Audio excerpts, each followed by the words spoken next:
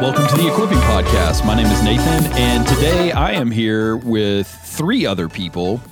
One of them, directly to my left, is a guy named Peter Milliken. G'day is how we say hello in Australia. Yeah, so you don't sound like you're from around here. No, I'm not. I've come a long way. Yes, you have. 15-hour flight, which I don't want to recommend that to anyone. Yeah, that's not good. There's only so many movies you can watch sitting down with terrible food before your mind starts going insane.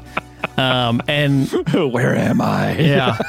And you just want to get off the plane, and you can't. Yeah, you can't. You're in a flying trash can. You're stuck. So I think that says it all of how much I love Karen Henson. That I've been willing to do that many times. Nice. Many times. So, Peter, we recently played golf, and I just want you to tell everybody, number one, how epic a golfer I am, and specifically how epic hole number 16 was. What did you witness on that particular hole? Man, it was a privilege to see one of the greatest meltdowns in sporting history. I mean, I'm not sure we could call that sporting history. That was more like lumberjack. There was a lot of trees, a lot of lost balls. We went and played golf, and we were on the 16th hole, and I was 2 shots behind Nathan. Yeah, and so it was kind of coming down to the wire, and Nathan.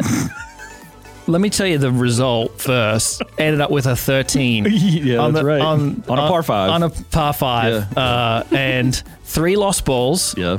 I think the first 6 shots all hit trees. Some went further away from the hole from where he took the shot. And I just, it was, at one point, Peter was like, maybe you should just pick up. I did say that to you. I'm like, hey, you can just pick up if you want. No, I will defeat this hole. Yeah, so, I mean, I liken it to sanctification. Yeah, totally. You know, like, you hang in there, man. You hang in there. You keep take swinging the club. 1 step forward, 2 step backs before you go forward again. Yeah, that's right. And ultimately, you will finish, even though you might finish bloodied and anyway. But it was a lot of fun. We're going to do it again. Yes, we absolutely will. I got to give it some revenge, man. And then I've also got Jonathan Linder, who was here last time. Jonathan, what's up, dude? What is going on? How are you doing this morning? Man, I'm doing great. I'm just here, and I'd rather be nowhere else other than in the studio of the Equipping Podcast. Wow. Okay, well, maybe you should get a life. Yeah. All right, good on you, mate. Yeah, for sure. Karen, what are we doing today? You probably don't even know. I have no idea. Today we're back with the Eubank family. We got to talk to them last week and hear some of their story, and so we are going to do that again, which is amazing because they're an awesome family. They are awesome. We hope y'all enjoy. We're back this week with Dave and Karen Eubank from Free Burma Rangers. Hey guys, thanks for giving us your time and being here with us. It's a blessing. Thank you. It's an honor for us. Yeah, no, the honor is ours. So we want to talk this week about a couple of different things that have happened in y'all's lives over the last really 6 or 7 months. So in February, in fact, I have my own book here that before you leave, I want you to sign it. And then also I have as my bookmark, I have my Free Burma Rangers movie ticket. He's a fanboy. Awesome. That's my movie ticket. So, which we've talked with, and Chris is a friend of mine that over the last couple of years, of course, he's been with you guys for a long time, capturing footage, and not only in Burma, but also in Iraq. In Iraq, yeah. So him and Daydox put together this Free Burma Rangers docudrama, if you want to call it that, documentary. That was in the theaters in February and then has since been released on video. Actually, I own it through Amazon, so you can get it on Amazon. And then just last month, I believe, you released a book, Do This for Love, Free Burma Rangers in the Battle of Mosul. And so we want to talk through, because probably a lot of people have seen that movie. And if you haven't seen that movie, then what the heck is wrong with you? Yeah, do it now. You can rent it or buy it. Buy it is even better. And there's DVDs. Yeah, there's DVDs. Mm-hmm. So, and then also pick up this book, Do This for Love. So I'd definitely encourage you guys to do that. But there was a couple things that we just wanted to ask you guys. Having seen the film, I've seen it probably a half dozen times now with all the pre-screenings and then the actual theater. and then from the book. But there was, I think, like I said last week, we think a lot about spiritual formation. And you said something in the movie that as soon as you said it, I was like, that's the most significant thing that I think might be in this entire film. You were telling the story about you guys getting into Iraq and you didn't know how you were going to get around. And all of a sudden, somehow you got through like the traffic control point and you end up in front of this general. Mm-hmm. And in the movie, you're like, man, I'm standing there and I hear this voice. Mm-hmm. And in the movie you said, and I recognize that voice. Mm-hmm. That statement right there is huge, I think, for people. When we think about discipleship, when we think about spiritual formation, let's be honest, and this may sound crazy, but it's true. There are competing voices that are going on in our heads, mm-hmm. right? But a lot of the process of formation, spiritual formation, is learning to listen to the voice of Jesus. And so I'd love for you to just talk about that for a minute. Like, what was that like when you're like, man, I recognize that? As soon as you said it, I was like, oh, that's epic. It's epic. But unpack that for us. Like, what is that? And what prompted you to, because you ended up getting on your knees in front of this guy, mm-hmm. right? Well, you're right. I didn't think those would be the ones you'd pick. And our main work is Burma. We've got 100 plus relief teams on foot walking around the jungle of Burma mm-hmm. in the conflict areas. And then we were invited to help in Iraq and in Syria, and we have a few teams there. But during the Battle of Mosul, we started with the Kurds, and we got to know them well. But then ISIS was defeated by November 2016. We thought, what are we going to do now? And we prayed, and we thought, I guess we're done here. Unless, God, you want us to go to Mosul. We're down on the Kurdish side. And right after we said that prayer, our phone rang, and there was a big Christian organization that said, we got a lot of food, but we can't get to that area in the Battle of Mosul because it's too dangerous. It violates our rules.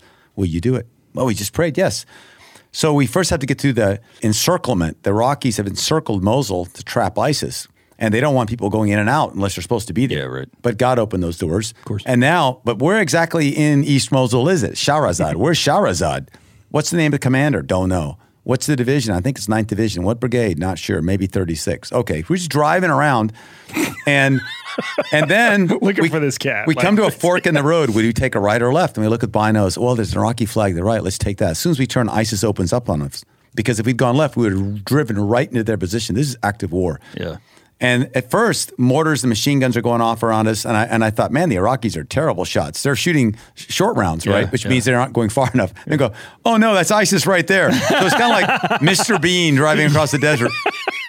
We get to the Iraqis, and they're like, who are you? Yeah. And who sent you? What are you doing? And I said, God, because there's no time to mess around. Yeah. And as I go on in life, I think before we answer any question to anybody, we should say, Jesus, what do I say? Mm-hmm. But more often than not, it's just say the truth. Yeah. What you think, not what they think they're going to think of you. Say why you're there. And if the motive's bad, say that too. They know you're real at least. Mm-hmm. So I said, God sent us. And he goes, how did you know? Like you're talking about the voice of God. How did you know? How do you know God's voice? Yeah. And then as we talked and I told him why we're there to help and everything I have is his and we don't have any safety rules. We're all in. As it was over and you could see he accepted us, I said, can we pray? And he goes, yes, they're Muslims. I love Muslims. They pray to God. They believe in God. Mm-hmm. That's an awesome place. Mm-hmm. They know they're not God. And I started to pray and I felt this voice from God. I don't know how to say it. It's like a thought or impression. I've sometimes seen it like writing. This was like a thought. Get on your knees. Get on my knees. Be a Christian nutcase. I will just validate what they think of Christians. And it was like, are you afraid of me? Or are you afraid of them? Yeah. Who do you serve? Oh, I know this voice. Mm-hmm. Oh my gosh, not what I planned. So I get on my knees and I could see them look at me like, whoa, what's this guy? And I closed my eyes and I raised my hands and I prayed in English, which the commander did not understand. Mm. And I stood up and through the translator, he said, we know you fear God like we do. We know you believe God like we do.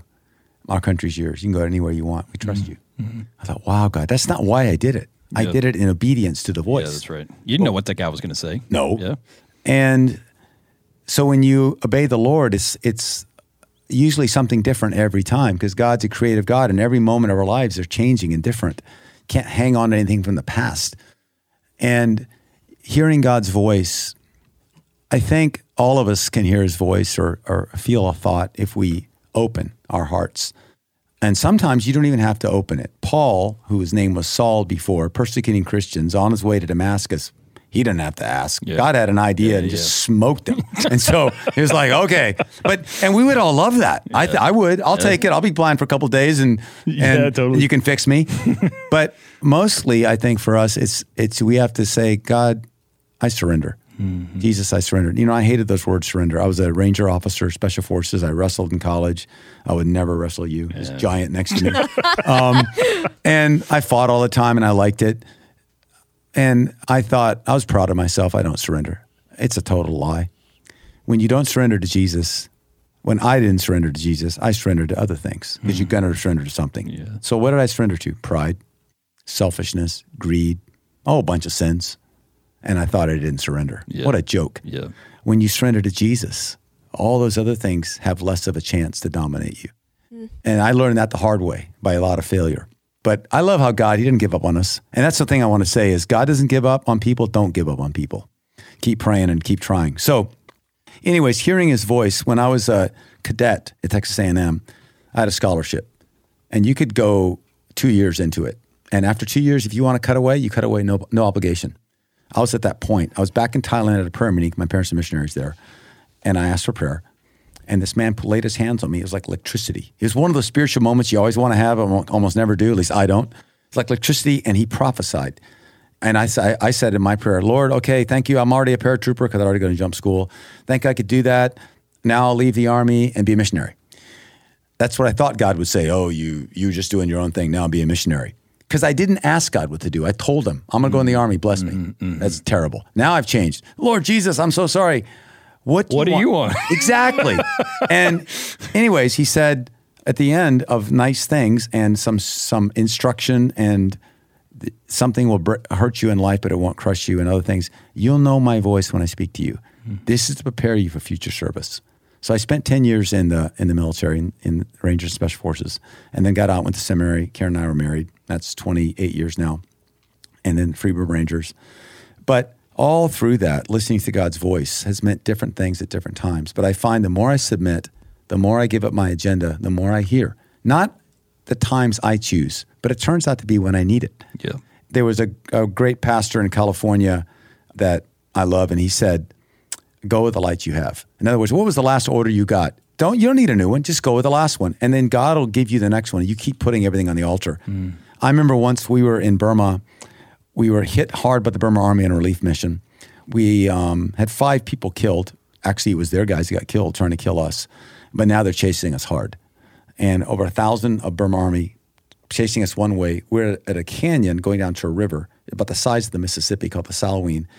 We have to cross it. We have 80 of us. It's going to take us 4 people at a time, the math, 8 hours to cross this river. On the other side of the canyon, 4,000 feet up, but you could shoot from the top down. It's very narrow. Was 1,000 more troops coming. We're trapped in the middle. What are you going to do? Kill box, yeah. A kill box, total kill box. Half my team said, the people still need our help. Cross anyways, you die, you die. I have no cowards on my team. These are all seasoned soldiers before. And the other half said, no, that's just stupid. God gave you a brain. You're going to die and do what? Nothing. Second, even if you don't die and you get across, you can't come back. And I had a visa due in a neighboring country. And so you're going to administratively get yourself kicked out for what? Pride? So we had this argument between pride and fear. Which is it, pride or fear? And we don't want to be led by pride, comfort, or fear. So we prayed. And they finally said, okay, whatever God tells you, Dave, they're saying this in Korean language, we're going to do. I'm like, oh, great. Pressure's on, man. Because we all died. So I said, okay, let's put up all our agendas on God's altar, everything. So the hardcore side, they're all hardcore, but the guy that said go and die said, okay, we put up on the altar our desire to help people. We give it up. We don't have to help people. We put up the idea, and that's a good motive to help people. The bad motive, not being seen as a coward. Put that up on the altar too. Right, that's good. And then the other side said, we put up on the altar the desire to survive. And we put up on the altar it looks stupid to go forward. We put it on the altar. We put up on the altar also we want to help people. And all of us commonly put up on the altar our desire to serve God with everything we've got. And we put it up there and we say, now, Lord Jesus, please give us all the same answer. And then I walk over to the militia that was going with us, that were assigned to us. I said, what do you guys think? They said, we're not here to think. You tell us what to do. I'm like, oh, wow, it's more guys. So I get on my knees Lord, and I pray, and I'm pretty scared. Yeah. And I'm torn in the middle. Which way do I go? Yeah, right. And I close my eyes and I pray, and I don't hear God's voice. But what I see is like in print, about 3 to 4 inches high and about 1.5 feet long in print. It says this: you are not responsible for your future. Means go. So I turned around and I said, I don't know if, I was still like, I don't know if God told me this or not, but I think he just did.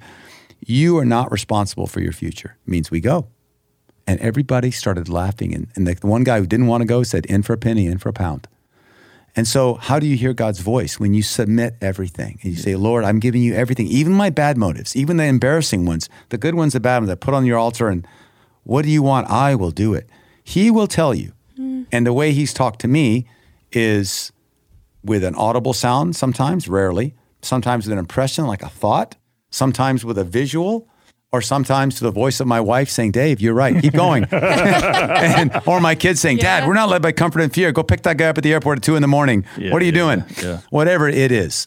But I just thank God he speaks, and it's a gift. And I think he speaks to all of us in the way each of us need it, when we need it. And usually it means we submit everything. Yeah. Well, yeah, it is a gift. I mean, it's crazy when you think about what prayer is, right? To communicate with the sovereign of the universe. Right. Right. See, but a couple of the things that I just took away from what you just said were, one, God speaks when God speaks. Like, you don't obligate him. You don't say, God, tell me this. Right. Like anybody that you have a functioning relationship with, you don't tell them to talk to you. Like, hey, I want you to tell me X, Y, and Z. It's like, what are you talking about? You know? No, the relationship is, no, I'm going to put myself in a relational position with you where I'm listening. And that's an active thing. And sometimes it looks like being in a jungle and going, all right, everybody, all your motives, toss them in here and we're going to submit, I think on a day-to-day basis for the regular American who's listening to our voice right now, it looks like, what are my false motives? What are the things that are, you think about like a soundboard, and a lot of the channels are turned up really high, and you're like, what kind of practices can I implement that turns down the noise so that I'm actually actively listening to what God says? And I think what I took away from what you said, or what I got from what you said when I watched you on the screen, huge 40-foot Dave, was here's a guy who has spent years of his life walking in a type of way where he is actively listening and waiting for God to speak to him. And sometimes it's super clear, and sometimes you're like, I don't know, but I'm going to be faithful with what he's given me to do right now. And man, that's not just in the jungle surrounded by the Burmese army. Like that's anywhere. That's you dealing with your family. That's you dealing with a business deal. That's you dealing with, some conflict maybe you have in a relationship. Is, man, what are we doing to turn down the noise around us, to submit our motives, to be honest about it, to be honest in prayer, so that we can actually hear when he speaks. I think it takes practice too. It totally does. You become more in tune to the voice of God as you continually submit to him. Well, and that's what you say. He's like, I recognize that voice. Yeah, it's like, oh, we've done this before. Yeah, right. Totally. And so it's an active practice. It doesn't just happen overnight. Yeah, right. Not always, at least. Sometimes. Yeah. And I mean, another time I was in Burma also, and there was 7 of us. Burma Army's coming. There's 400 of them. That's going to end with us losing. And we can't run away because there's people behind us, including my family. And they're going to slaughter him. They already decapitated this guy and put the headless body on the trail. And I remember being at the head of this ravine with 7 of our guys. And we all had weapons. A lot of times we have no weapons. And our job is not to fight anybody. But we had weapons, and mostly pistols that didn't work that great. And I turned to Monkey and I'm whispering, and we prayed. We didn't just show up in this ravine. We knew they were coming. We prayed for 3 days as we moved, trying to get between them and the civilians. And we arranged ourselves on this ravine where we could at least slow them down.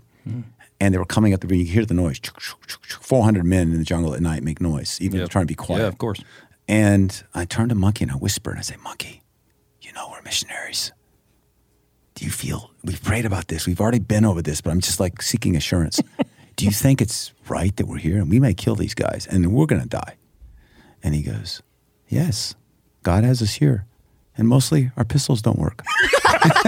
and so, just to remind you, our weapons aren't that effective. No. And so I just prayed, Lord, tell me how to pray.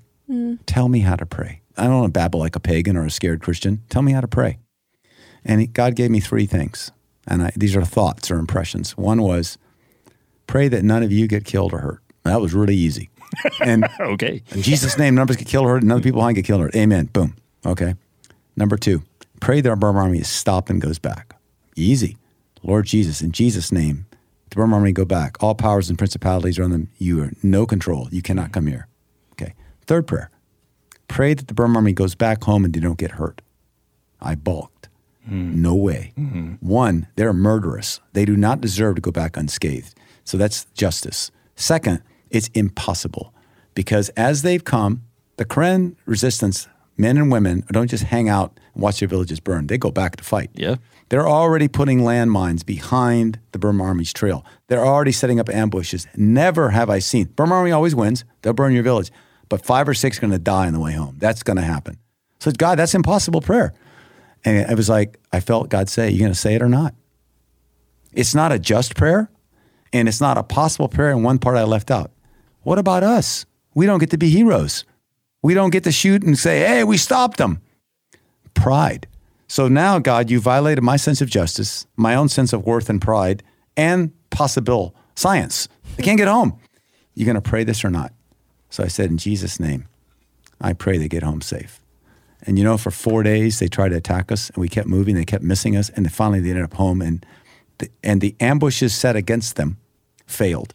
In fact, the Karen commander, the resistance, said, what's wrong with you ladies? Go back and put on your wives' dresses. You can't fight. You missed all the ambushes. And I thought, oh, God cares about those Burmese people too. Mm-hmm. He cares about our enemies. Yeah.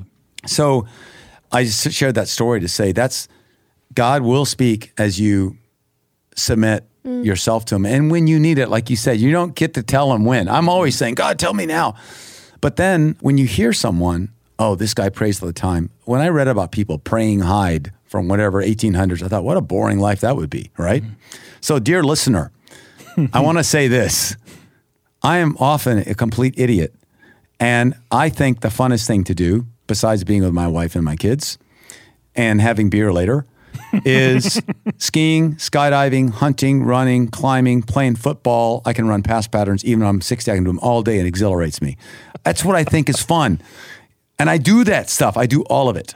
And whatever's important to you, God does never stop me from doing any of it. Ever, ever, ever. He's made it better. And he's made it where I'm not enslaved by any of them. You know, you drink too much beer, it loses its taste and you have a headache.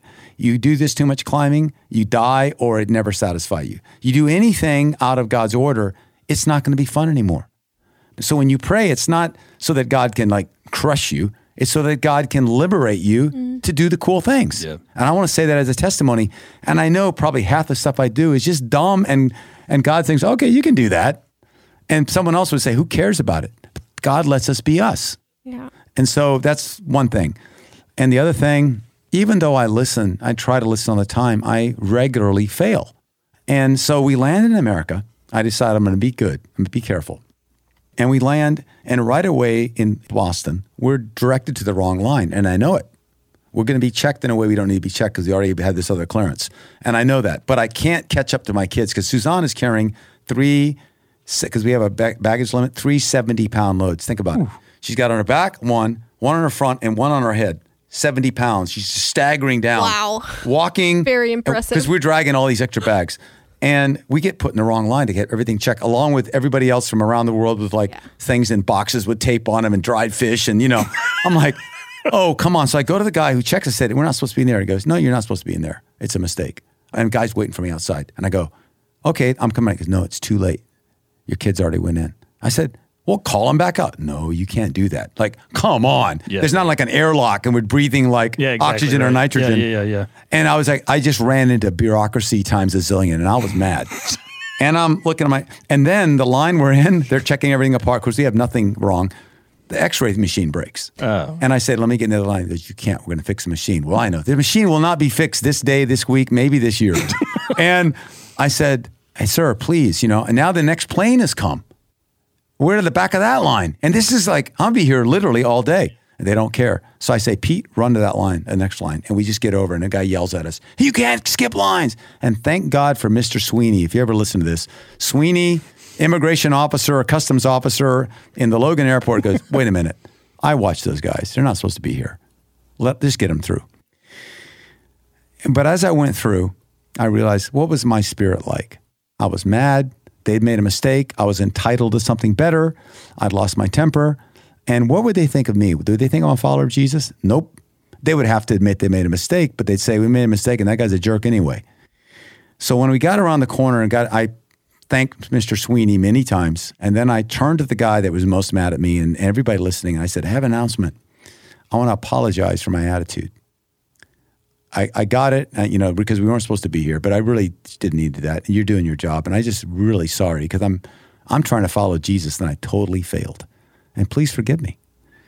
And that's all I can say is I'm sorry. And they all calmed down and I could shake hands. And so when I walked, I thought, Dave, you failed so fast. You failed so fast. But we're going to. But when you fail, and I didn't hear anything from God. I didn't hear one word before or after. It was just that my conscience was convicted. And so I want to just add that's pretty clear in the scriptures too. So we've heard from God about that. Right. Right. So I'm just saying that some listener thinks that we're some kind of holy people. We're not. I want to be, but we're not. Yeah. So there you go. Yeah, no. And it reminds me of Brother Lawrence. I don't know if you've ever read any of his stuff. Yes. The practice of the presence of God. Mm-hmm. And that's one of the things that he talks about a lot is he's like, I slip up and fall, but I get up, I ask for forgiveness, I move on, And when necessary, I don't just ask for God's forgiveness, but for the people that I've harmed. And that itself is a testimony of the gospel. So you said something earlier that I want to double tap on, and that is praying for your enemies. So I know one of the things that has happened since we've talked last was all the humanitarian stuff you've done with ISIS fleeing Baghdad's. And I know that you even got some flack for it from other forces going, hey. From our country. Yeah. Who are going, hey, man, what I think you said something like, what does it feel like to be ISIS's Sherpa or something like that? Right. How do you deal with that? In a very real sense, you are following Jesus' command to love your enemy. As people are fleeing, some of them are ISIS fighters, who are like, man, I'm done with this, and they're fleeing. And you're literally having to love on and care for and serve people who probably, if they had their druthers, you'd be dead. They would. Some of them told us that. Yeah, for sure. They said, you're helping us, you're fools. Yeah. We'd kill you right now. Yeah. But about 1 out of 10 started crying when I prayed with them or gave them something or said thank you.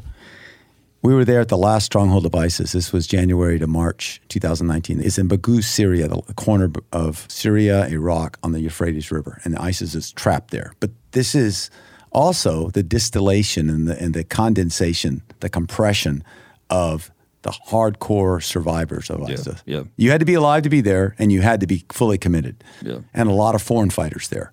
And if you're a Syrian or Iraqi ISIS, good chance, in my experience, you're more than half of them are contextual ISIS. Yeah, I grew up Sunni. The Shias are killing us, and we have no protection, and the U.S. can't protect us. And ISIS comes up and says, I'll fight for you. You go, yeah. Just think of the worst group, whatever you don't like. Think of any group that you don't like right now in America that you just cannot stand. Mm-hmm. What if someone else came, burned your house down, killed your kids, going house to house doing this, and that group you hate said, I'm going to fight for you? I think you'd accept their help. I would. And you don't agree with them, but you'll accept their help. Most people would, once it gets bad enough.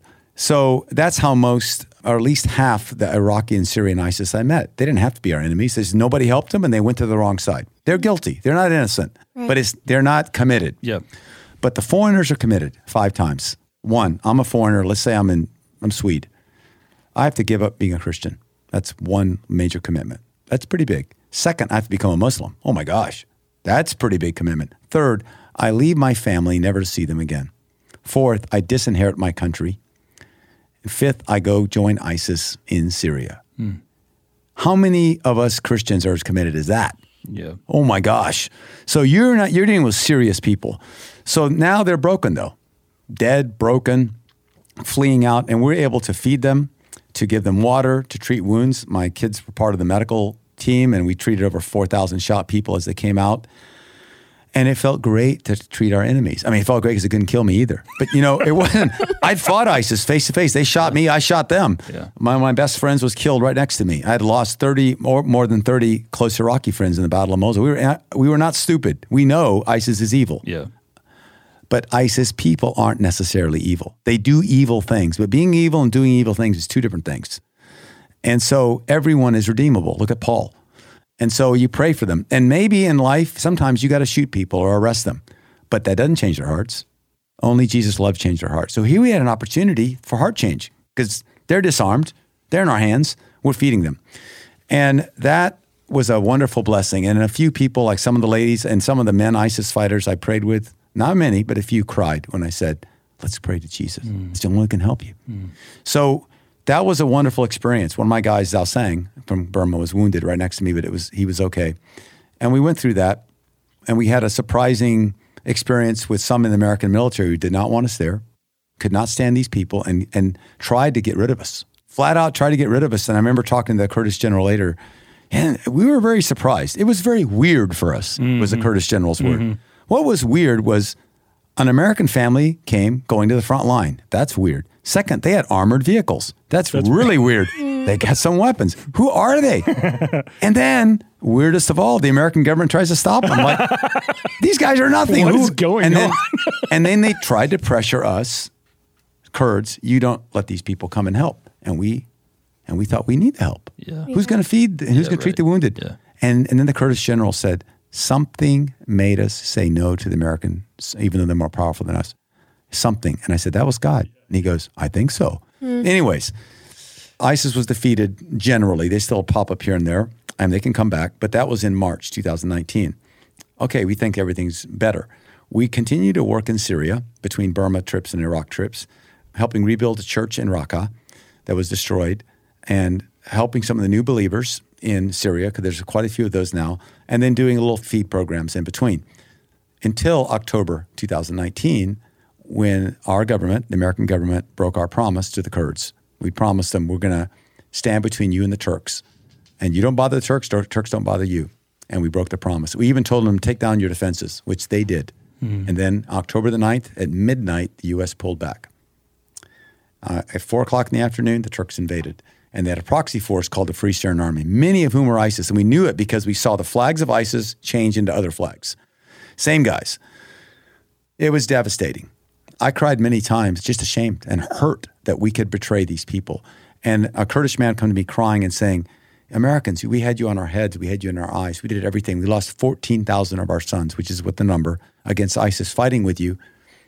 And you did this? You couldn't do this to a dog in America. And 200,000 people displaced. One of my men was killed and by Turkish strike as we're trying to help people. It was devastating in every way. And the displacement remains. The Turk invasion remains. And I want to say something about enemies, because ISIS was my enemy, and some still are. But we learned to love them as individuals, and God gave us that love. And I learned to forgive and put justice in God's hands. Now, that's not right. Justice is actually in our hands. Vengeance is in God's hands. But the only way you get to justice is love. That means you care about the perpetrator. So whatever movement you're in or part of, and it's about justice, it is in your hands. God's going to guide you, but it's in your hands. But it's not justice if it's not love for the perpetrator or the person you disagree with.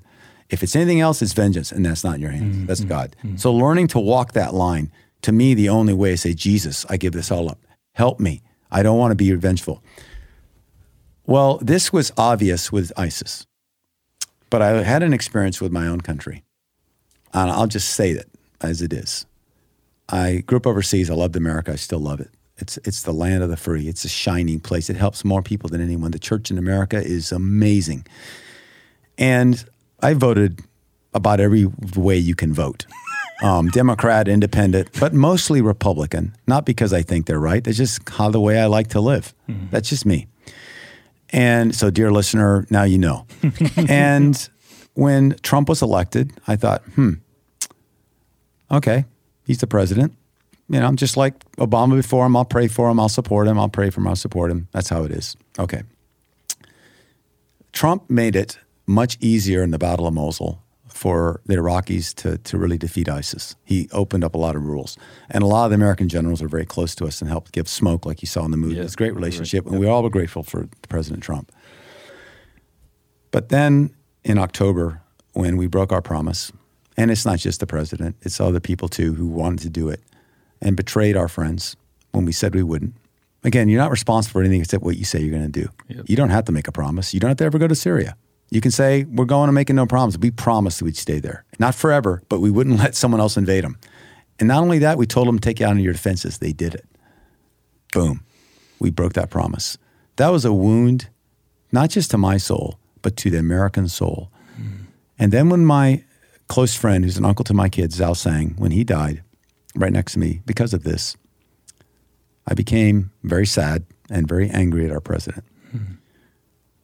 It didn't matter if I voted for him or not at that point. I don't care if I had voted for him. I would have been pretty mad. I'd be mad at my dad if he did that. And I love my dad. But I was mad, and I got past mad. And I remember thinking, I don't want to hate, and I don't want to be consumed by this. But, through tears. And so I said, Jesus, I forgive our president. I forgive our country. Please forgive us. Please help us do this. But it was a daily struggle. It come up in me, daily struggle. And then about 10 days after Zhao died, and the offensive had kind of reached the limit of what the Turks wanted, about 30 kilometers in, 100 kilometers something wide, 200,000 people now in tents, nothing. Oh, it's terrible. Many dead. Fox News shows up at the hospital and says, tell us what happened. And I told them what happened, that I said, America betrayed these people. And there was this big invasion. And not only the Turks and their proxies, many of whom are ISIS, killed my friends and our friends and pushed in, but it opened a door to the Russians, the Iranians, and the Syrians are in. It wasn't even smart. Yep. It was a terrible decision. So I said, we made a mistake, but all we have to do is say we're sorry. We're not God and we're not the devil. We're just Americans. We're just people. We should say we're sorry and fix it. And then I felt God say, you tell Trump you love him. I do? What, do you or you don't you? Yeah, I want to. And I turned to the camera, I don't know if Trump ever saw this. I said, President Trump, I love you. I'm behind you. I pray for you, and I mean it. And God gave that to me. So I'm not trying to make a political statement. What I'm trying to tell you is the honest truth of what happened in my heart, how I can honestly say, I love you. And again, we don't have to agree, but he is not my enemy. And my enemy is Satan. And I've betrayed. I've sinned. I've said things that aren't true. I've done things that aren't right. It's not like, you're all bad, I'm good. So to me, I just added that in because our enemies sometimes will surprise us and be our own family. Yep. And usually we have a good reason. They've hurt us. But God can help us overcome that. And it's not like we don't say, oh, it's okay. No, it's not okay. We did wrong. We should say we're sorry. Let's fix it. But I love you. I'm with you. What can I do to help? And I can only say I was able to do that because Jesus did it for me. Yeah, right. Because he cares about all of us. I mean, it's powerful because something that even struck me watching the documentary and even hearing you now is that love can be really uncomfortable. Right. And to go into places that look the way that they look or that smell the way they smell or that where you're getting shot at or where they're wounded, to love people in those circumstances is uncomfortable. To love your enemy is uncomfortable. And yet we have a God, very God, who came to the earth and became uncomfortable for us. Mm-hmm. And so it's a model. It's something that we can follow because we have a perfect example and we have the power of God within us to do that for us, to help us in moments where we don't want to. Mm-hmm. Yeah, Paul says at the end of Colossians 1, where he's talking about presenting everyone mature in Christ, and he says, to this end I labor, like I work, but I work with his power that works so strenuously in me. And those are very rubber meets the road, practical ways. I know that voice, right? Where it's like, all right, dude. Nathan, you do this or not? Yeah. When my wife and I are in conflict and he's like, hey, are you going to be patient and kind and gentle? And everything inside of me is like, no, and he's like, really? All right. and he'll press in on me, and I'll be like, okay, Lord, like I can't. I can't do what you're asking me to do. You have to do it for me. And when that happens, when you actually surrender, going back to your comment earlier about surrender, is like, man, Jesus is the only one who, when you surrender to him, he sets you free. that surrender ends up in your liberation. And so, man, I'm really grateful for both of you, Dave and Karen. Thank you. And I'm grateful for the ministry you guys have had. I'm grateful that you guys are, whether you know it or not, and a lot of times, you know, for all those years where you're like, I know you started off going with a little handheld camera, like, I don't know, I'm going to do this myself and maybe it'll be horrible, you know, I don't know. And then Chris comes into the picture, and then now, you know, millions of people have seen y'all's story and have been inspired by it. And my prayer for that resource and for that tool is that it won't just make people go, oh, wow, that was really amazing, but it will actually inspire them to, like you said, Dave, to just continue to go to Jesus. You know, hey, what do you want me to do? Here's my 5 loaves and 2 fish. And so if you're wondering like, man, I could never do that or whatever, I think what I would encourage you with is, don't try to be the Eubank family. Be who God created you to be. Give him your loaves and your fish, and watch him do what he wants to do with you, where you are. All right. Well, we love you guys. We love you all. And we're grateful. It's a great for team. you.